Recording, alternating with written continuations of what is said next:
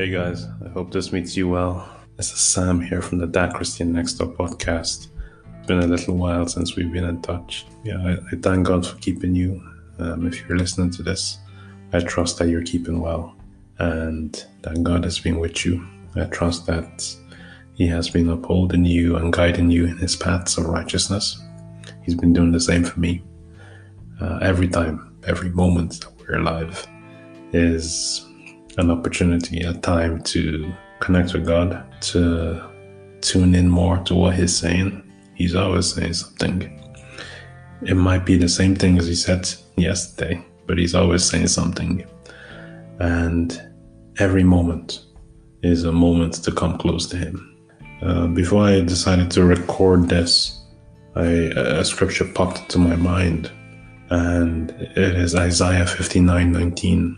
It says, and I'm reading from the King James Version. It says, "When the enemy shall come in like a flood, the Spirit of the Lord will lift up a standard against him."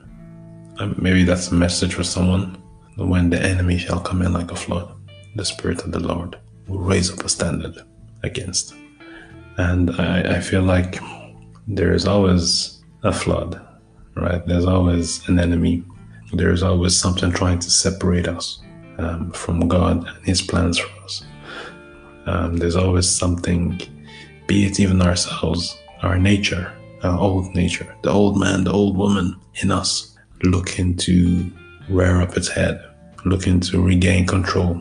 And when we give our lives to Jesus, we're giving control away, right? We're taking it away from the sin, we're taking it away from the devil, we're giving it to Christ and saying, you know what, Jesus, You are my Lord and Savior. And sometimes in life, we are faced with situations that want to take back control. But when we cede control to God, when we say, Holy Spirit, Lord Jesus, Holy Father, I need You right now. The Spirit of the Lord will lift up a standard against the enemy and put him to flight. So I don't know what enemy you might be facing. I don't know what might be in the way of your relationship with God. I don't know what has been orchestrated in spiritual realms to stop and separate you from the plan and the love of God. But trust and be assured that when you are in Christ, when you are in the vine, no matter what comes your way, the Spirit of the Lord is on your side, and He will lift up a standard. He will lift up a barrier against the enemy, whatever that may be, whoever that may be.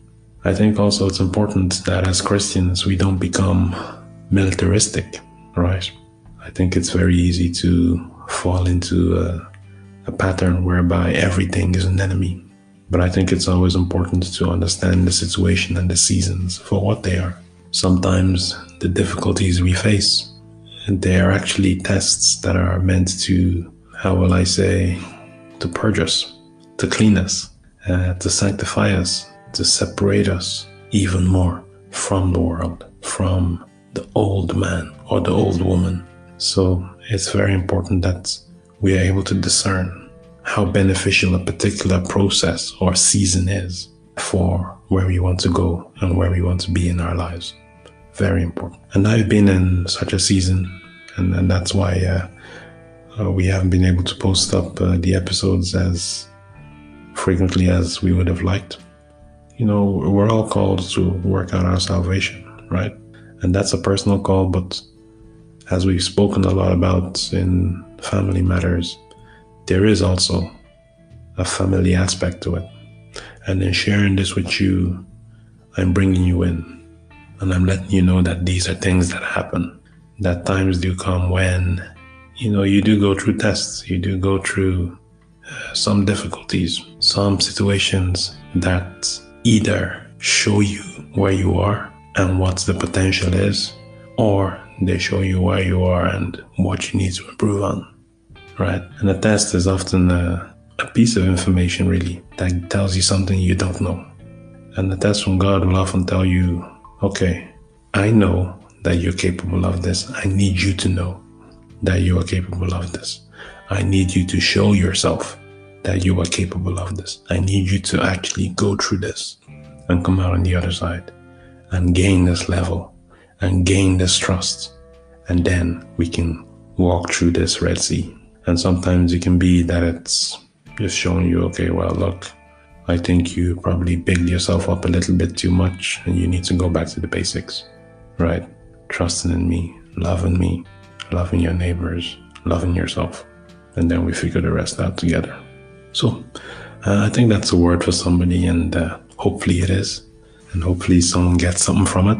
And, when we kind of look through our lives and we kind of think, okay, well, when the enemy comes like a flood, God will raise a standard.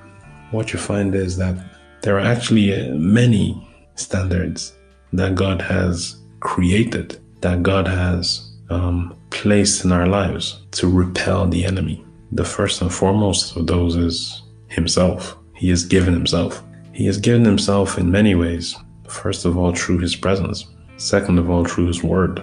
His word utters faith in him, faith in our hearts, faith that pushes us and compels us and constrains us to trust in him. Also, he has done things like put us in families.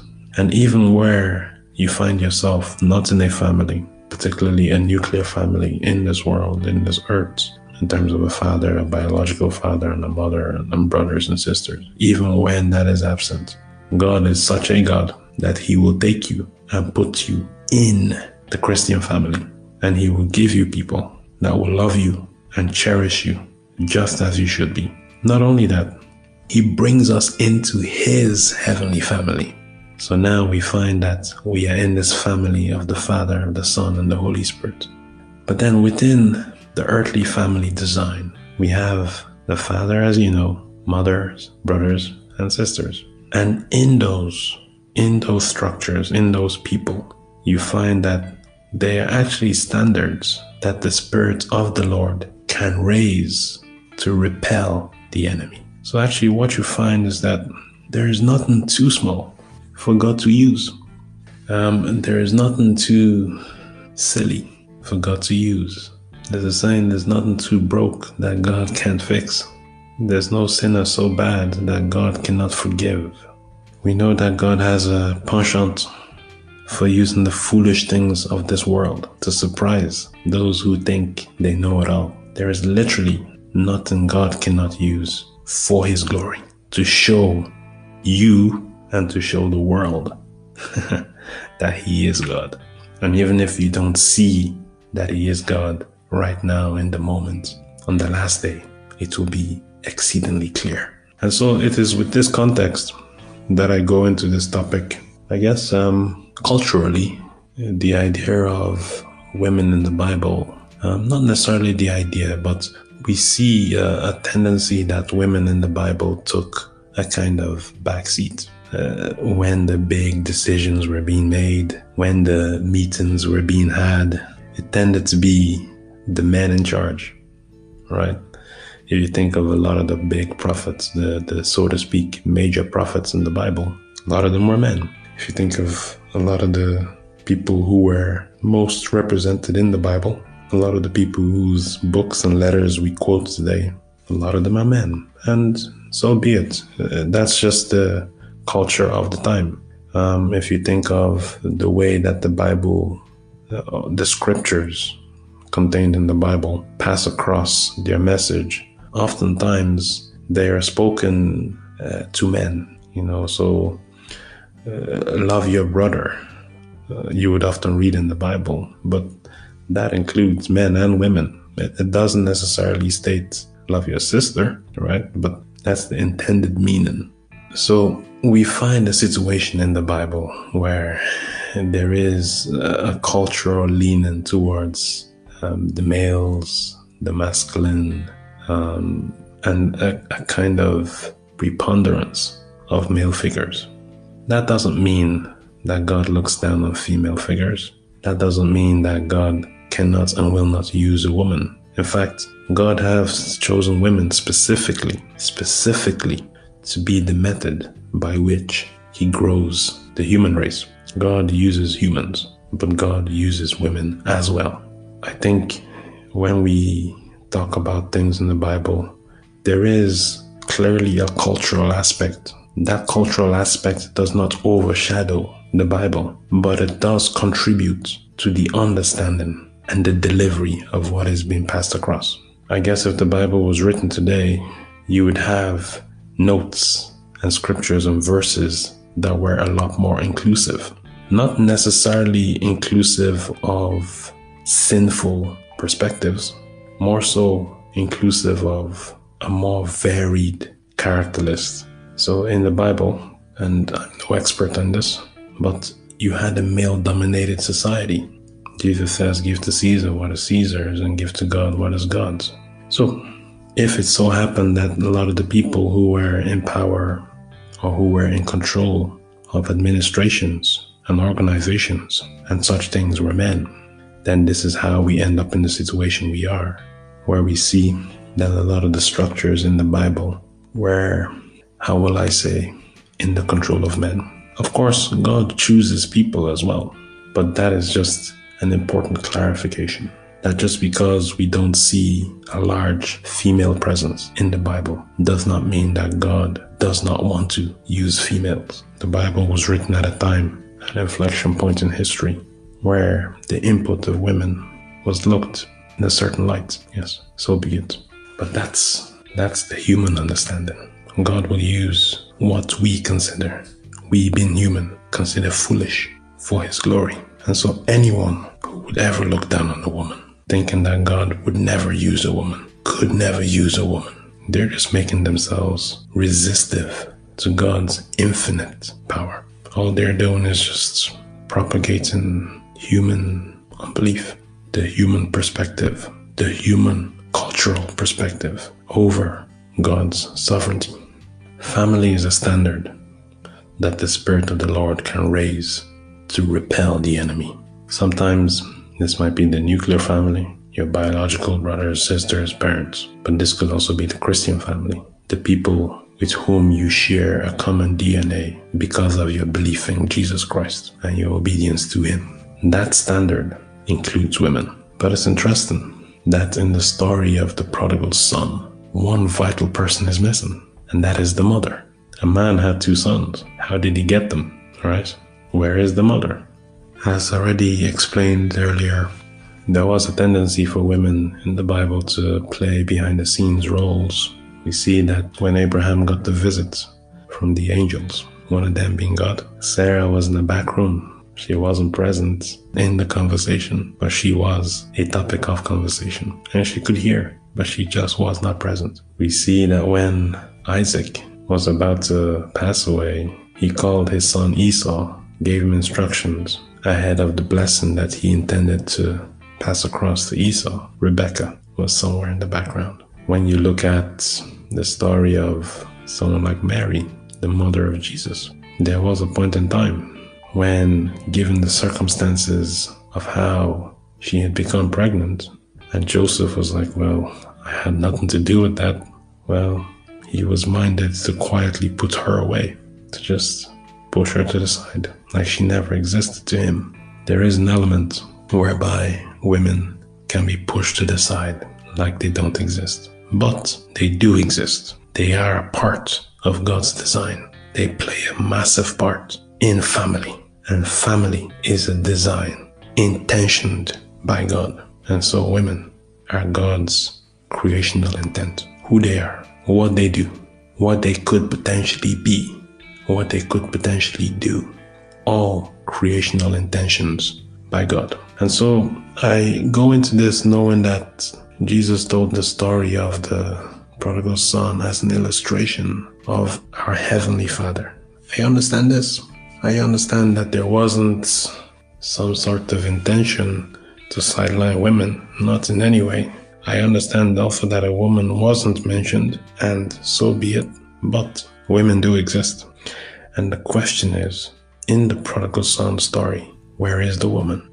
At the beginning of creation, we see Eve. She's the one who was approached by the serpent. She's the one who was initially tempted by the serpent. She's the one who reached out to Adam and shared this idea of eating the fruit. Through Eve, we see that women can have sway. Through Eve, we see that women can be the first line of defense. In this case, she wasn't. She didn't resist the serpent, but she could have. But then also in Genesis, we see God makes an interesting promise. He says, the seed of the woman will bruise the head of the serpent. So in this, we see that actually the woman was a standard raised by God to push back the enemy. Women can play important roles. In Genesis 27, the story of Rebekah stands out. Having heard the plans that Isaac has to bless his son Esau, she calls over Jacob and tells him, well, this is what your father wants to do, but if you want this blessing instead, this is what you have to do. And in interfering in the way she did, she altered the course of history. Jacob got the blessing that was intended for Esau, and Jacob was renamed Israel, and Israel is what we know today it is because of the actions of Rebekah. A woman can change history. In the book of Judges, chapter 4 and chapter 5, we see the story of Deborah. Deborah, a judge in Israel, a woman. But if you look at verse 7 of chapter 5, we notice that she was also a mother. She was somebody that the people of Israel would come to for counsel. Somebody that the people of Israel would come to hear what God was saying. In Ruth, in the book of Ruth, we see an example of a woman who is steadfast, having lost everything, with the freedom and the permission to go live her life, be selfish, in a good way. She chose instead to be a close confidant and a friend. So women can be close confidants and friends. In 1 Samuel 1, we see the story of Hannah, a woman who prayed and made a vow that moved God, a woman who made a vow and a promise of giving her son to God and who kept that promise. So women can make promises and keep them. Women can deny themselves for the good of the kingdom of God. In 1 Kings, we see the story of Bathsheba. She was able to act quickly to prevent the kingdom being taken away from Solomon and given to his brother Adonijah. She went to David on his deathbed and said, "Oh my king, did you not promise that you would make Solomon king? Well, your other son Adonijah has proclaimed himself king. What will he do about it?" And in so doing, David was able to arrange that Solomon would become king. Do you see a trend here? We have the widow woman in Zarephath who provided Elijah with sustenance when there was a drought in Israel. Through her obedience, through her selflessness, she gave Elijah first to eat. And when she did that, putting herself second, God blessed her. We see the same with the Shunammite woman and Elisha, who provided for the prophet, who knew how to reach the heartstrings of the prophet and of God to revive her son when her son had passed. Women can be powerful intercessors. Women know how to reach the heart of God. And so it is this in mind that we come across to the prodigal son and ask, well, if there was a woman in the picture, how might the story have ended? Yeah, what could she have done?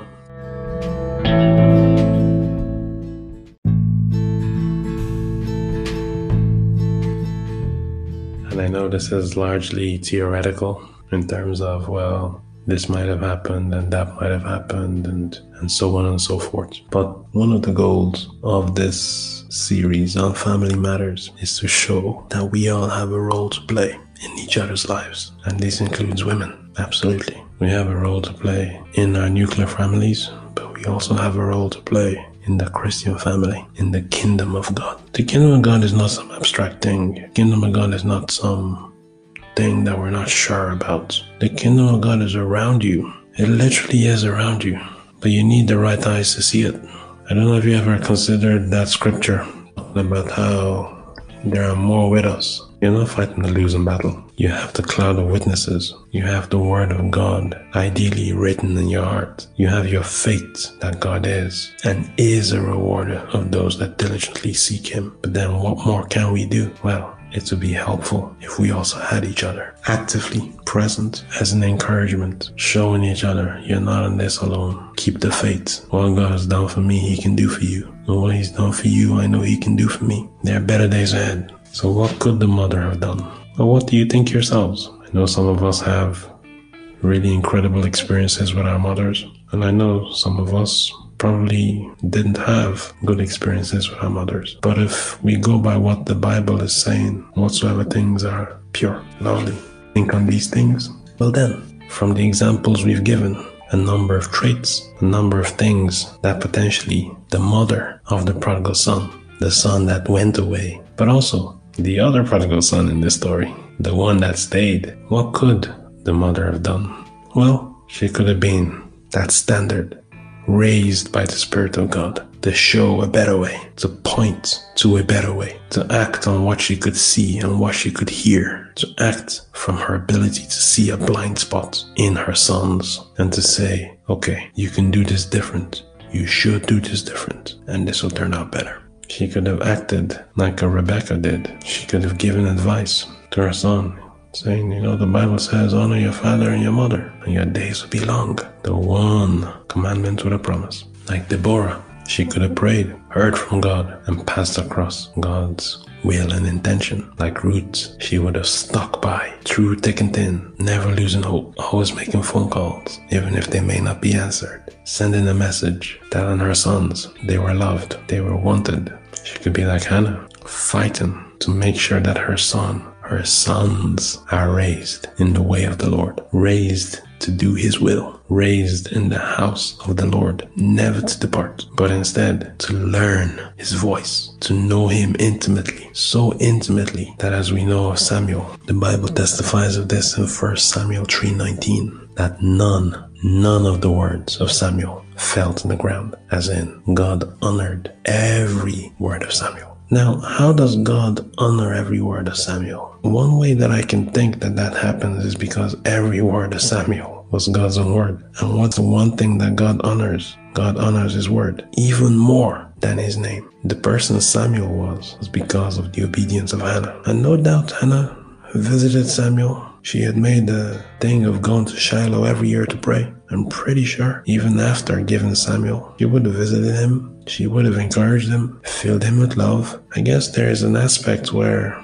Samuel being separated from his mother, from his family, there's a kind of resentment. Well, why don't I get to live the life of other kids? Why do I get to be in the synagogue, in the convent, so to speak? And all my friends are out there in normal life doing other things. Why do I have to go to Bible school? Huh? Why do I have to be in the temple learning from this old man? What about my brothers, my sisters? Why don't I get to be with them? What about my step brothers and step sisters? Why don't I get to hang out with them? Why me? But what you see is that, or what you feel anyways, is that any resentment was clearly well managed. And Samuel was shown a path leading to God. He was sold on a vision that led him to love God totally, wholly, completely. No resentment, no annoyance, no holding back. Samuel clearly gave his life to the kingdom of God. And all that came from Hannah. We see in the story of Bathsheba, a mother willing to fight for her son, a mother willing to remind the king of his promise. She was an intercessor in a way, a mother not willing to stand around while the promise of her son wastes away, a mother not willing to stand around while the potential of her son wastes away. Yeah, that's what a woman would have done in the lives of the prodigal sons. When we look at the widow Zarephath, she gave of her food to Elijah the prophet before even she took of it herself, even though her express reason, as she stated to Elijah, was, look, I'm going to cook this, give it to my son, both of us will eat of it, and that's the last that we have, and we've resigned ourselves to death from famine and hunger. She was resolute. She'd made up her mind, but yet she gave the prophet first. This is a woman who was thinking about her son, not just herself. She had put aside for her son also. And it brings me to the story of the prodigal son. The time came when he was out there in the fields. He was feeding the pigs, but he didn't have anything for himself. They wouldn't even give him the feed that they were given to the pigs. They were essentially telling him, this is for the pigs. You can't have any of it. We want these pigs to be fat. You can't be eating their food. They wouldn't give him. But here, in 1 Kings 17, we see this widow woman. She gave. First of all, she gave to Elijah, denying herself. Second of all, she gave to the kingdom. One of the things you find is that a woman gives to the kingdom. Women, acting in their full potential, give to the kingdom. You ask, what role can women play in the kingdom of God? The first role being a helper, as God is a helper, but then also being the root by which God increases his kingdom. The earth is the Lord's and the fullness thereof. The fullness includes every single human being born by a woman. Women have a massive, incredibly important role in the kingdom of God. And God knows this. And God designed it. And God wants it that way. Women are designed by God to have the incredible capacity to deny themselves and to give to him. I'm not a woman, but I can say with certainty that every woman listening to the sound of my voice, there is a part of you designed by God that he is empowered to give wholeheartedly to himself what he needs you to give. The most important thing to you, the dearest thing to you, your life, your child, your future, whatever it may be. God has given you the capacity and the ability to give it to him in faith, knowing that he can do so much more than you could ever imagine or think. You have that. It's built in you. It's been passed down over generations. You can do it. Through your giving, you can reach the heart of God. Through your giving and your sacrifice and your selflessness, you can change the course of history. And that is why I am adamant, where a woman present in the prodigal son story, it may have turned very different. Either way, the son who went away did come back, and he was reconciled. And praise be to God for that. We have two more examples in the stories of Mary and Elizabeth. Mary, the mother of Jesus, kept herself pure, kept herself totally trusting in God. She never asked for what she was assigned to do, but she took it on, and she did it, and she did it well. She reminds me in a way of the mother of Samson, who was revealed to about the birth of Samson and everything that needed to happen with him, the things she had to eat, the ways she had to carry herself, all the different tasks. And she did it. And Samson was born. And Samson was who God wanted him to be. But the mother's obedience was important. It's also interesting that the angel of the Lord appeared to the mother first, before ever Samson's father, or the man who would become Samson's father, ever knew what the plan was. In much the same way, the angel of the Lord appeared to Mary before ever Joseph came into the picture. And when I say came into the picture, I mean before ever he knew what God intended to do through Mary. The fact of it, the point of it, being that women can be trusted with God's plan. Women can be trusted to carry out God's plan. Every woman at the sound of my voice, you can be trusted. Carry out God's plan. You are capable of doing it. It's in you. You can do it.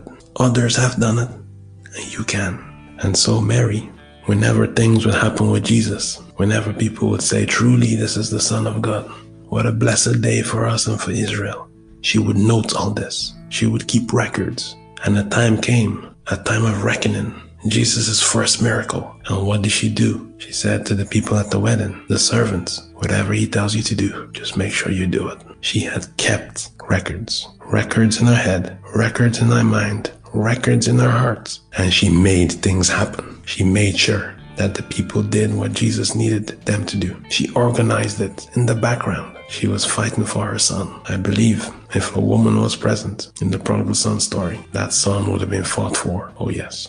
Then we have the story of Elizabeth, and this is where we leave it. Elizabeth and her husband, Zachariah, never had a child, had gotten to old age, and then promise came that she would have a child. And things conspired with her husband, and he doubted that the child would come, and his voice was taken away from him. But it was promised that only when the child came, that his voice would come back to prove that this is the doing of God. And so, when the child was born and the child was to be named, there were many people present at the occasion who were adamant that the child would be called something else, something that God had not intended. No.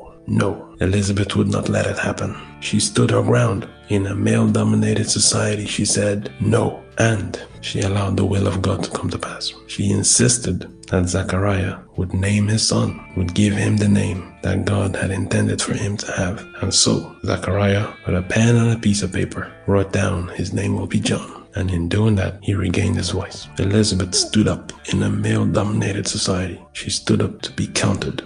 She favored God's righteous cause. That is huge. Every woman, at the sound of my voice, you can favor God's righteous cause.